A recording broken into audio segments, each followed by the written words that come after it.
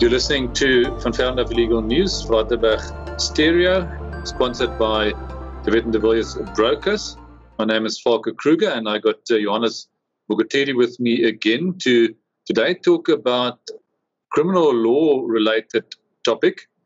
The heading there is, Can I Shoot an Intruder on My Stoop? And the article that prompted me to ask Johannes to talk to us about this was one written by Itai Aya Kagwere, that's in the Derebos magazine for lawyers, where he discussed the question, do defensive acts amount to vigilantism? That's one of the questions that he asked in that article. So, yeah, I asked Johannes maybe to give us some guidelines on this topic. When can you act in self-defense, etc., where someone breaks into your house and puts you and your family in danger? Thank you, Volker. This is a very, very old defense which is entrenched in our law. It comes from as far as the common law, and it can be relied upon. And I have in person successfully relied on it. And while I was a prosecutor, I know that there are some attorneys who came forth with such defenses. However, it is not a straightforward kind of a defense. For you to succeed with such a kind of defense, you have to meet certain requirements. And I know for a fact that the test applicable is very objective. I have read the article, and I will try to be as practical as possible for the listeners to understand and for them to know what they are faced with and or what they are supposed to do in circumstance. Now, in respect of what we call it private defense, but normally with the normal person in the street, they will call it as a self-defense, is that can I rely on self-defense in order to protect my interest or the interest of maybe the person immediate to me or the interest of another, the interest of my neighbor and end? And the answer is yes, of course, you can do that. However, it is of importance for the listeners to understand and to know what is self-defense. Now, in C.R. Snyman, which is a book of criminal law, it is described as follows. A person acts in private defense and her act is therefore lawful if she uses force to repel an unlawful attack which has commenced or which is imminently threatening upon her body or someone else's life, bodily integrity, property, or another interest which deserves to be protected, provided that defensive act is necessary to protect the interest threatened and is directed against the attacker and is reasonably proportionate to the attack. Now, when we look at the definition, therefore, it spells out the certain requirements for the person to act in self-defense. Probably people have heard over the radios or newspaper articles or through media that a person has exceeded the bounds of self-defense. Therefore, it is of importance to look and to consider and to make sure that your act of self-defense, it is within the confines of the law. And in doing that, you will succeed in the ground of self-defense. Now, it is accepted practice that a person can act in self-defense to protect his interest, number one, to protect his bodily integrity, to protect the property or the other interest of another person. Therefore, in order for you to succeed in acting in self-defense, you can do that to protect the interest of another. For instance, you are a farmer and you are driving through your farm and you notice some illegal activities happening on your neighboring farm. Now, observing such illegal activities, you can act in self-defense in protecting the interest of that specific farmer. You are a person or a pedestrian walking in the street and you see that somebody is assaulting somebody, you can act in self-defense by, for instance, assaulting back or ward off the attack in respect of that person. Therefore, the definition is wide.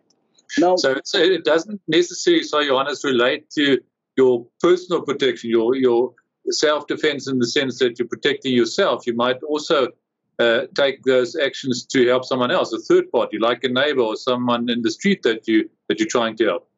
Yes, therefore, it's very important to know that it can be that of another person.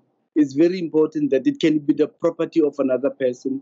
In addition to what you say, Volker, it can be the car of a person that you know, or it can be a car of somebody that you know, that you see that the car is being broken into, and you want to protect the interest of that person. You can act in self-defense, for instance, by assaulting back or by hitting back the person who is breaking that car. Therefore, it's very, very important to know that you can act in self-defense not only in protecting your interest, but that of the third person, your neighbor, your friend, or a person even unknown to you. It's very, so you can use violence also, sort of a counter attack to protect yourself and also third party. But then, as you mentioned, you can't go too far. No, it's got to be proportionate to sort of the attack. Yes, very important. I was going to discuss to you the requirements which has to be met for a person to be acting in self-defense. Now, it's very important that when you act in self-defense, the act of self-defense must be directed against the attacker. Therefore, the person who's attacking, or the person who's busy stealing, or the person who's standing on your stoop, can only be the person that you act in self-defense against. If there is maybe for a bystander or something of that sort, it will not be regarded as self-defense. It's very, very important. Now, further on, another requirement is that the act of self-defense must be necessary. It must be necessary in a sense that you are acting against that person because of his car is broken into, or his life is being threatened, or he's being assaulted, or properties are to be stolen, or things of those sort. Therefore, you cannot act in self-defense when there is no action. Now, the third point is that there must be a relationship between the attack and the defensive act. Therefore, it means that you can only act in self-defense against an attack. But very important, the attack must not be completed.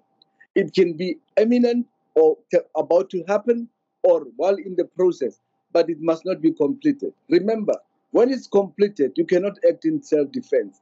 That will be what you call a revenge if it's completed. And as such, when you act in that fashion, the court can regard that to be exceeding or not complying to the requirements of self-defense, and you can be found guilty of having committed an offense. Now, the last one is that the act of self-defense, the person attacked must be aware of the fact that he or she is acting in private defense. Therefore, it can only happen when consciously so in your mind, you know for the fact that you are acting in self-defense. Now, very important, as you indicated, Volker, that the act of self-defense must be proportionate with the attack. Therefore, it means that if, for instance, you have a gun and that person is only, or the person that is stealing doesn't have a gun, or doesn't have any instrument, or doesn't put your life in danger, and you instead you shoot at that specific person. In certain instances, the court can regard that action to have been not been proportionate, and you can be found guilty of an offense, and the court can make a remark that your actions are exceeding the bounds of self-defense. Therefore, when you act in this regard, it's an objective test that you have to assess if it's possible that any other form of alternatives are available, For instance, before you shoot at the attacker, maybe fire a warning shot. Before you shoot at the attacker, scream at them that you are going to shoot. Before you shooting at the attacker, try any other alternative before you shoot at them. But if there are no other alternatives, then it will be okay for you to shoot at the attacker. But remember, when you appear before court, the court will assess. The court will be objective. The court will look whether you have any other alternatives that were at your disposal before actually embarking on such an action. In many instances, I know for a fact that, for instance, we see it over social medias and on TVs that people are being robbed at their houses, people are being hijacked, people are being attacked while they are entering their yards.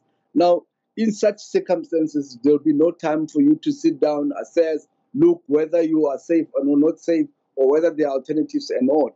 In the court, when dealing with such issues, they'll put themselves in the position or the shoes of the person being attacked.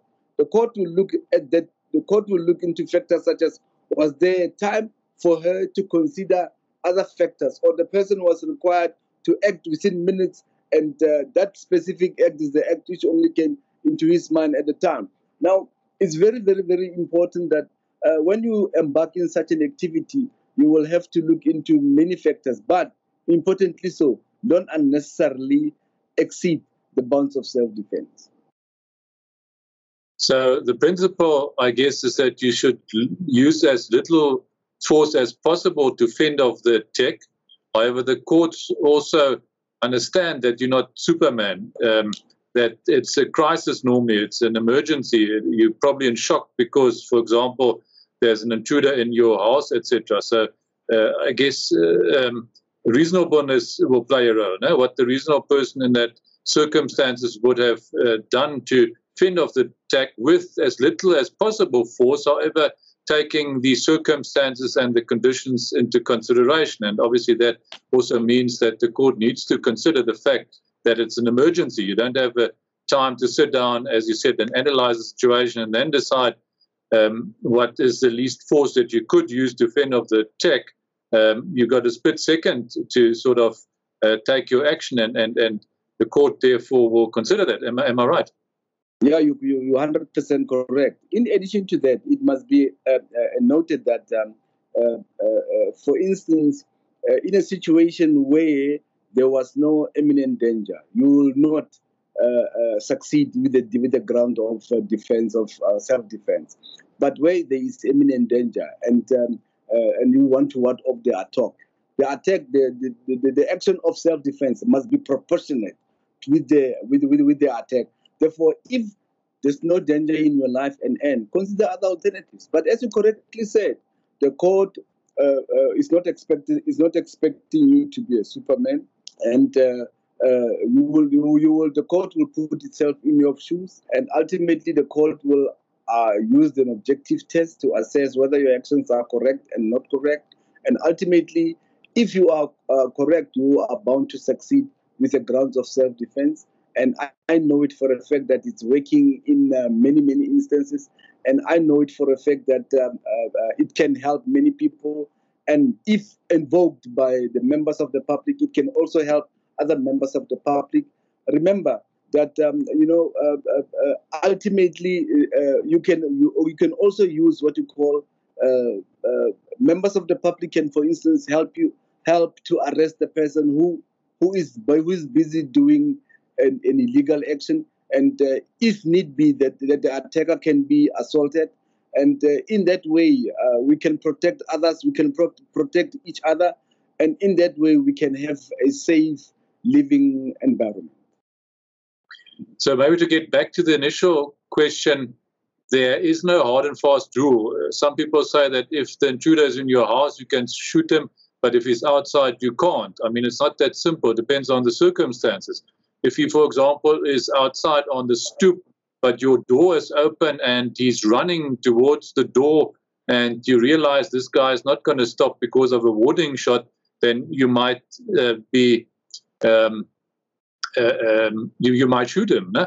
So that's sort of a circumstance where even if it's outside the house, it might be the least force in the circumstance that you can use to defend yourself. On the other hand, if he's in the house and you are behind security doors and he cannot get to your section of the house easily, then it might also mean that you can't necessarily now shoot the intruder, because in those circumstances, if he, for example, is clearly not armed, you should rather shoot or use a warning shot to maybe make sure that he leaves the house. So am I right in saying there are no hard and fast rules in terms of where in the house the intruder is? It depends on the circumstances. Yeah, you're very, very correct, And listeners should also bear in mind that it is a very contentious position. And in addition to that, as you correctly said, that there are no hard and fast rules. It will depend on circumstances. I have come across situations wherein people were waken up by intruders which were next to their bed and which were having knives in their hands. In such situation, you have no other alternative but if you have a gun, to use a gun.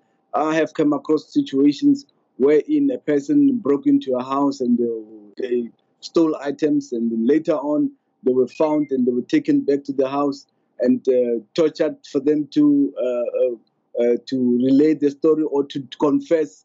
In such situation, it will be regarded as an act of revenge. Now, as you correctly said, it's a very, very objective test, but it's available for persons, and it's very importantly so, not only for yourself, but for other members of the public, your neighbors, your kids, your families. Therefore, it can be invoked by any other person. Right. Thank you. Yes.